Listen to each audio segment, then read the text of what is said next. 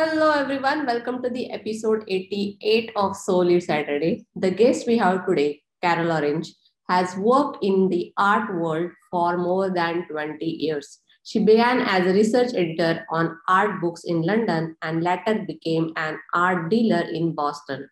She has an MBA from Simmons University and worked as a marketing manager at the Polaroid Corporation, along with concert pianist Virginia Eskin, who played Chopin's music. She read excerpts from George Sand's novels in three salons at the French Library in Boston.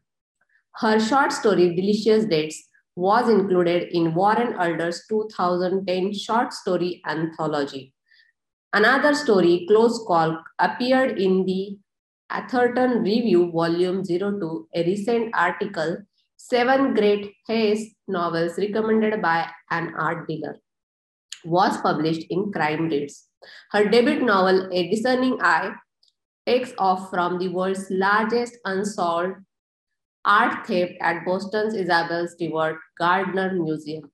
The novel was published by Cavan Bridge Press on October 13, 2020. An audiobook is narrated by actors Campbell Scott and Kathleen McElfresh. Her author website is www.carolorange.com.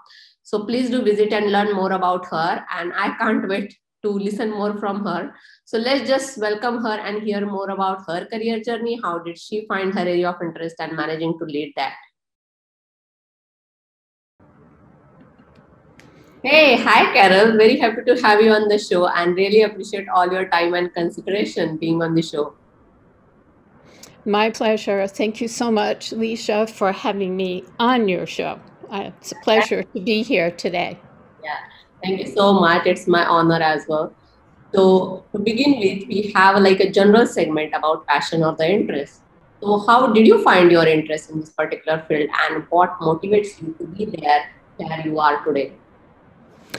Okay, well, I was an undergraduate at Cornell University, and I majored in both English literature and art history. So that was the beginning of my passion with both writing and also art history. After I graduated from Cornell, I was very fortunate to have this wonderful job in London on art books. I was a research editor of a book on Spanish art, and my advisor was named Senor Xavier de Salas. He was at the consulate, the Spanish consulate in London, and he later became the director of the Prado Museum. So I was so lucky to work with Xavier de Salas because he just made me even more passionate about art.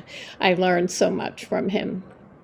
Yep. So that makes sense as well, right? Sometimes you find some teacher or the mentor along the side who can help you and make you more passionate about the field. So interest starts with kind of a mentor, so the teachers you come across. And that is a very valid point, and thank you so much for sharing that. Moving towards our next segment, which is moreover about questions from the audience, and we have a couple of questions shortlisted for you. The first question that we have is, what are common traps for aspiring writers? What art? Common traps for aspiring writers. Oh, yes, advice. Oh, for aspiring writers. Oh, my goodness, yes. I have lots of advice. I think the most important thing is to try to get good critical feedback. And that means not from a relative, that means from experts. Uh-huh. And it's really hard to get good critical feedback, but it's so important because without it, you're really lost in the dark.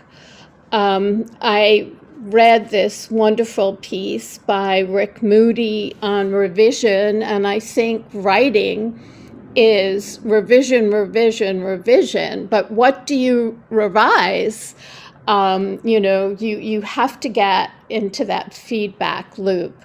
So that's definitely one tip for aspiring writers. The other is to be patient.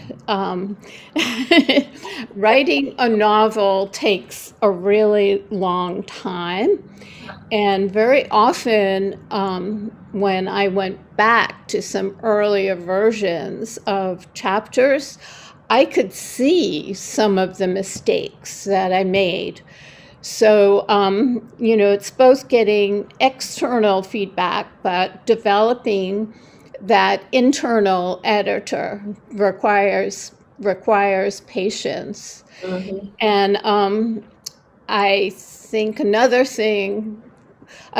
tip for aspiring writers is to be a part of a community of writers.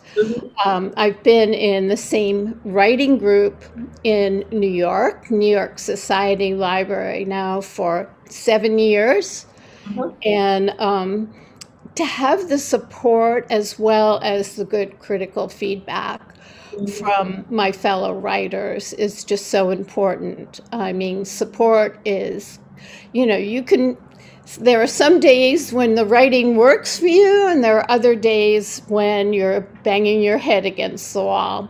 So having this community of writers to help you through some of the darker times is really important, but also to get their praise when you get it right. It's so reinforcing.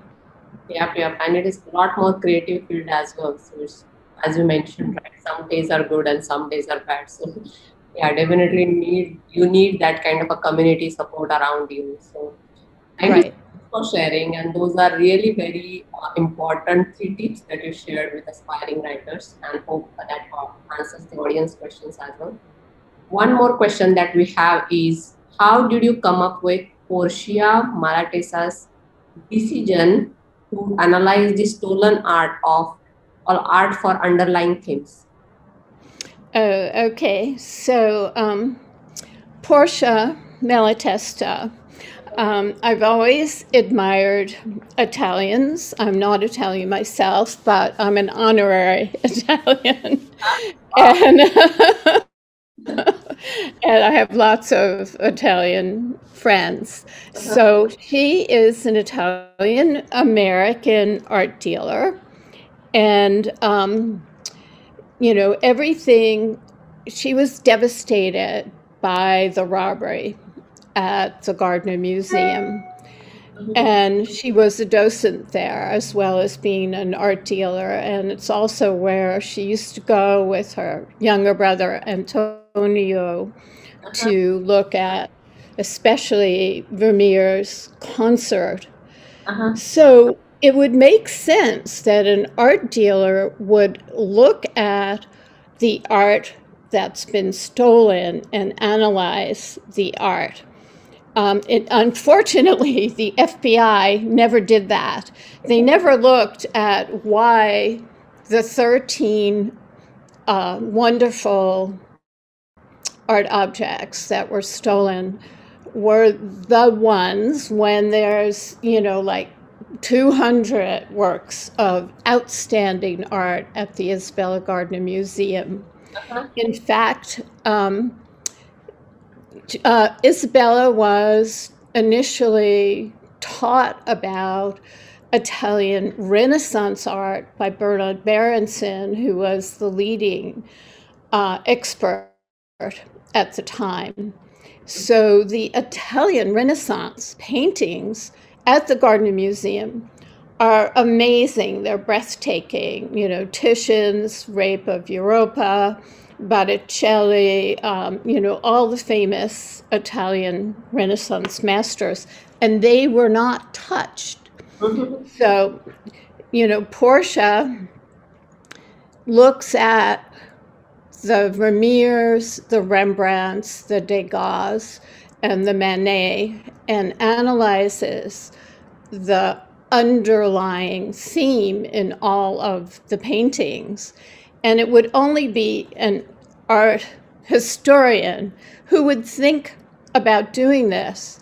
And she comes up with a psychological profile of the thief based on the underlying theme of all of these wonderful works of art. And the underlying theme is the tension between dark and light, what the Italians call chiaroscuro. But in fact, all of them have that. And so it's like, why did the mastermind who organized the theft choose these particular paintings to steal when there were even more valuable pieces in the Italian rooms? Yep. That's really very insightful, actually, and thank you so much for sharing. It is hard actually to praise everything that you write, but you were quite good at actually explaining as well. So thank you so much. Next segment that we have is moreover like a fun segment or the relaxation segment, where I'm going to give you like 3 keywords which are more or associated with your profile or the career, and you have to just tell me whatever comes to your mind when you hear those words. It can be a replacement keyword, it can be an abstract definition, or after hearing all those 3, if you want to sum up with something more creative, you can do that as well. So we are welcome to hear more from you on your profile. So are you ready? Yeah, I'm ready. So the first keyword that you have is author. Author. Okay, the first author that comes to mind is Kate Atkinson. She's a British author. She writes mysteries, but they're really wonderful. You get to know her characters really well. Her first novel, Behind the Scenes of the Museum, of course, appealed to me since I'm crazy about art. But she is just a fabulous author, and I really admire her a lot. That's great. And the second keyword that we have is artist. The artist that immediately comes to mind is Picasso, and it's not just that Pablo Picasso is almost a household word. I mean, he's very famous. But I've been to the Picasso Museum in Paris, and what is extraordinary about Picasso, he led a long life. He lived till his 90s, and he just never stopped reinventing himself. He wasn't always an abstract artist, an abstract painter. He started out doing representational painting. Then he became abstract. Then he worked in collage. And, he didn't just do paintings, he worked in collage. He also is a sculptor. And then he also does these just amazingly beautiful pottery. He had a place in the south of France where he did pottery. So he was always reinventing himself in terms of his art. And you can see at the Picasso Museum in Paris some of his influences. He was influenced a lot by African art that you can see in his famous paintings in the Museum of Modern Art in New York. So Picasso, he's the quintessential artist, in my opinion. Yeah. Thank you so much. And the third word that we have is editor. Editor. Okay. Well, I think about Maxwell Perkins, who was the editor of Hemingway and also F. Scott Fitzgerald, as well as Thomas Wolfe. I think maybe Thomas Wolfe never would have been a well-known American writer. His most famous book, You Can't Go Home Again, if it hadn't been for Maxwell Perkins, because it was Thomas Wolfe sent in this unwieldy, like 1,000-page manuscript, and Maxwell Perkins helped him put it together, helped him delete what was redundant. He helped him organize it. And, so there's this masterpiece by Thomas Wolfe called You Can't Go Home Again. But if it hadn't been for the editor, Maxwell Perkins, who was a line-by-line editor, as well as a developmental editor, it never would have happened. And it does make you wonder about, I know more about what he did for Thomas Wolfe than for his work with F. Scott Fitzgerald and Ernest Hemingway. Mm-hmm. So there are not many editors left who actually do line-by-line editing. Wow. Probably another one is Nan Talese, and she edited Pat Conroy. And I've actually heard Pat Conroy speak about her. And he speaks glowingly because he says that it's the collaboration between himself as a writer and the editor, Nan Talese, that helped him write really magnificent novels like The Prince of that, which is one of my favorite novels. That's great, actually. And the way you came up with like names of the people, when you think about those keywords, it is something that shows your passion as well. Because whenever you are passionate about something, you admire others' work a lot, and you are always getting inspired. You are always getting inspired by their work as well, along with following your passions. So thank you so much for sharing, and it was quite a fun to listen, as well as getting to know more of people who are doing great in that space as well. So thank you so much. And moving towards our next segment is more about little more exploring your career work or volunteering. And we have one question under that segment. So you have represented many artists. Who are your favorites, and or any particular artwork that you always look forward to see? Yes, thank you for that question, Leisha. It's a question I love to answer. My favorite artists are Velázquez, who I learned so much about when I was the research editor on the Book of Spanish Art. I didn't realize how extraordinarily creative he was, and daring, especially for his time. He was a court painter, and the Spanish court, of course, only wanted flattering imagery of themselves. But his masterpiece, Las Meninas, which translate into the Maids of Honor, is at the Prado Museum, and you can study that painting and learn all about the court.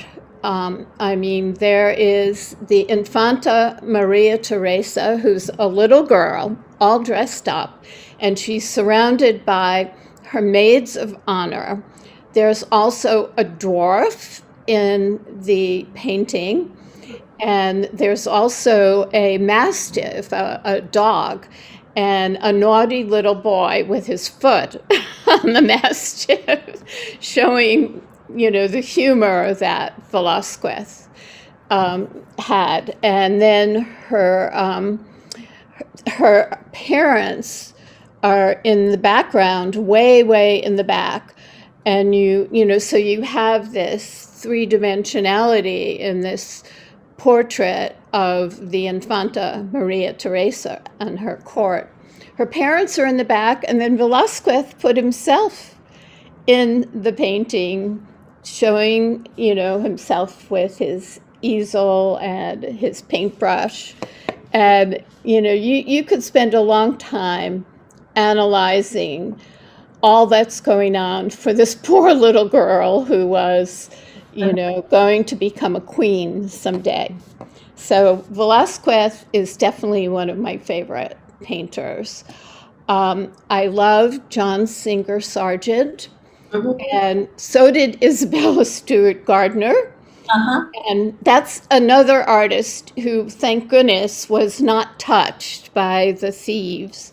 The painting of in the courtyard at the Isabella Stewart Gardner Museum by Sargent is of, ironically, the Spanish flamenco. It's called El Jaleo, and it is just simply magnificent.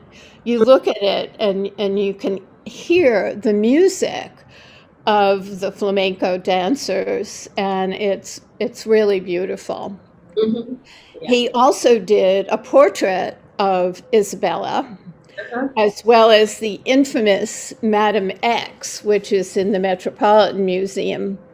And Mhm. the portrait of Isabella, she's wearing a strapless dress. No, it has little, it has little things going up here just to hold it up. But at the time that he painted this, because she had bare arms, and it was from her chest up, it was considered racy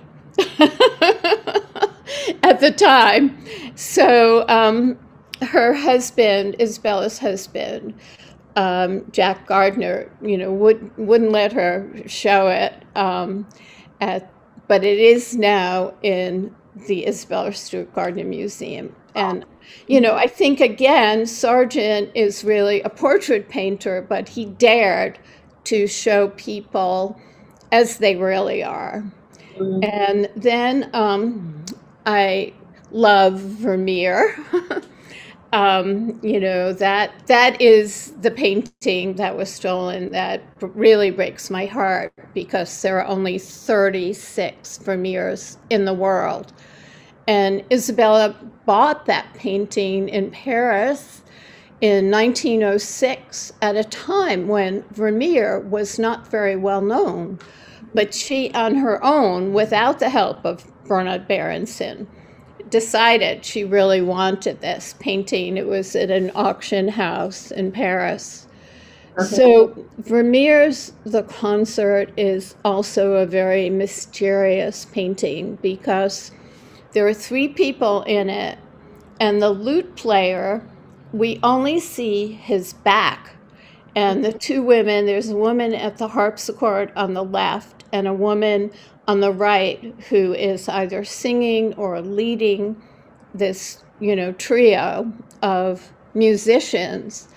But because we don't see the face Mhm. of the lute player, we are drawn more intimately into this painting. And Vermeer actually was a genius, because, as one of his biographers has said, this is not my idea, it was someone else's, but I think it's so incredible. He really hardly left his hometown of Delft. Uh-huh. He mainly painted in his own home. He did not go to Italy like many artists Mhm. in the 17th century.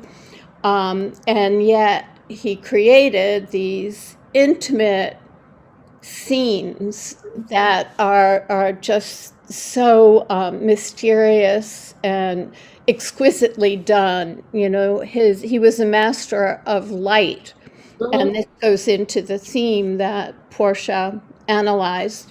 So the light comes in from an unseen window, and it falls on the floor, and it also is on the folds of the woman at the harpsichord, her dress. And so you have this tension of the light and the dark in just about all the Vermeers in the world.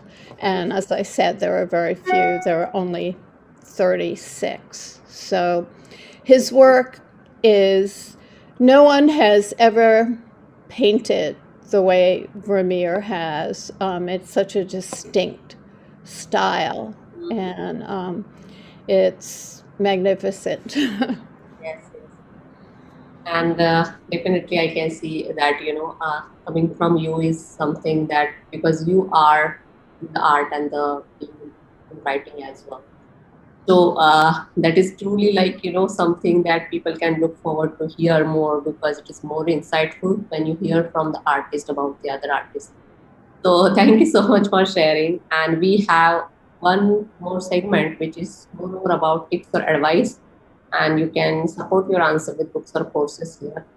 So as you are an artist as well as the fiction writer, so what kind of advice or the tip you would like to give to the students or the professionals who are looking to get into this field or looking this as their long-term career option? Oh, okay. So, all right. You're asking me about how I used my expertise as an editor of art books.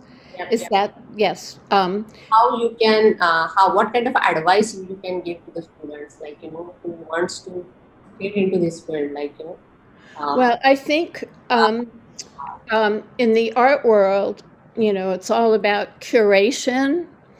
And so, when I was a research editor, we didn't put up in the book every single painting or drawing that the artist had done. We had to curate and be selective about what you put in. And so, learning, how to be a curator in terms of the art books. And I also did that when I had my own gallery in Boston. I would curate. I would be selective about which paintings of artists to show and which paintings not to show. So the same thing is true in writing, because I did a lot of research for this novel, and I certainly didn't include the research in the novel, but it gave me the ability to write about something, to select, to curate what I had researched, and select certain ideas that I could put in the book. For example, one of the suspects for the tragedy at the Gardner, the theft, was a mafia guy in Boston named Whitey Bulger. And he's unfortunately not alive anymore. But I had done a lot of research on him. Why was Whitey Bulger running one of the mafias in Boston when his brother became the president of the university? Ray Bulger, he became the president of the University of Massachusetts. And, so here are two brothers, and one is super successful in a certain in an acceptable life, and one is super successful in an underground world. And why was there such a big difference? I wondered. And also, Whitey Bulger, was an informant for the FBI, and the FBI would not have chosen him as an informant because he helped them. He helped them deal with this really scary, horrible cocaine trade in Boston that was mafia run. And, they're very careful who they pick as an informant. And if he had been the person who was behind the robbery, the FBI would never have risked making him an informant. So I didn't put that whole story in my book because it wasn't really, relevant to the plot. But knowing all of that, going in depth in terms of that research, I selected just a small sentence or two about Whitey Bulger, because he is, or he was certainly well known. Yep. Thank you so much for sharing, and hopefully that helps the students as well if they're trying to take this career path. Moving towards our closure segment, which is more about the leadership and the way you are talking, it truly shows your passion towards your area of interest. So, what is your leadership style and any specific leader that you always follow or admire and why? Oh, thank you for that question, Leisha. That is, I love that question because I did work before I had my own gallery. I did work for corporations. I have an MBA and I did study Yeah. leadership as well as see it. So the leadership style that I like is facilitative, where it's getting information from the ground up and not from the top down, not an authoritative kind of leadership style. I worked for the Polaroid Corporation and also for a big computer company in Massachusetts, digital equipment. And, Ken Olson, who was the CEO of Digital, was very facilitative. In fact, he made sure that all the managers from beginning at age like 28, there were some really young, talented managers to more seasoned executives. Everyone had to take a course in leadership. And so, he was facilitative by example. And I could see that's why there was such incredible company loyalty. And that's why in their heyday, they became the number 2 computer company. What he didn't succeed at is he didn't foresee the, Apple and Dell computer and, the PCs and the personal computers. He didn't see that it would be, that computing would end up being on your laptop so that you and I could talk today.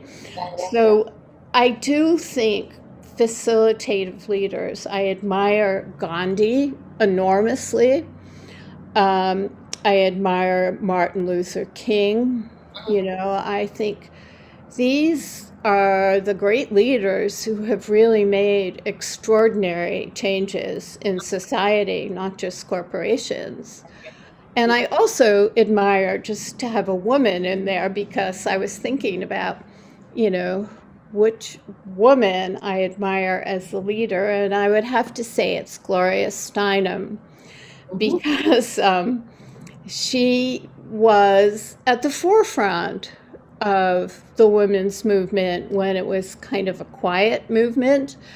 And, she developed Ms. Magazine, and she also became a speaker. But she's the kind of leader who reached out to people. She was very facilitative, and she reached out to people to get their ideas, their input. It was from the ground up. So those are the people I admire most. Wow, really very good names actually. So thank you so much for sharing and sharing your leadership style as well. What kind of book this was fall under. So thank you, and it was really very pleasure and honor for me to listen to you actually and learn more about this creative field and how much hard work is involved into it. So thank you so much for being the guest for Solar Saturday. My pleasure, Leisha. I really appreciate this opportunity, and thank you for having me on Solar Saturday. Thank you. Thank you. Again. Okay, bye. All right. So this is all about Carol and the way she's managing to lead her area of expertise. Before we close our today's episode, we have a closure quote from D.L. Sayers, which says, "The vital power of an imaginative work demands a diversity within its unity. And the stronger the diversity, the more massive the unity." So, on that quote, we are closing today's episode. See you guys in the next episode. Until we meet, happy leading. Let's lead together. Stay safe. Bye for now.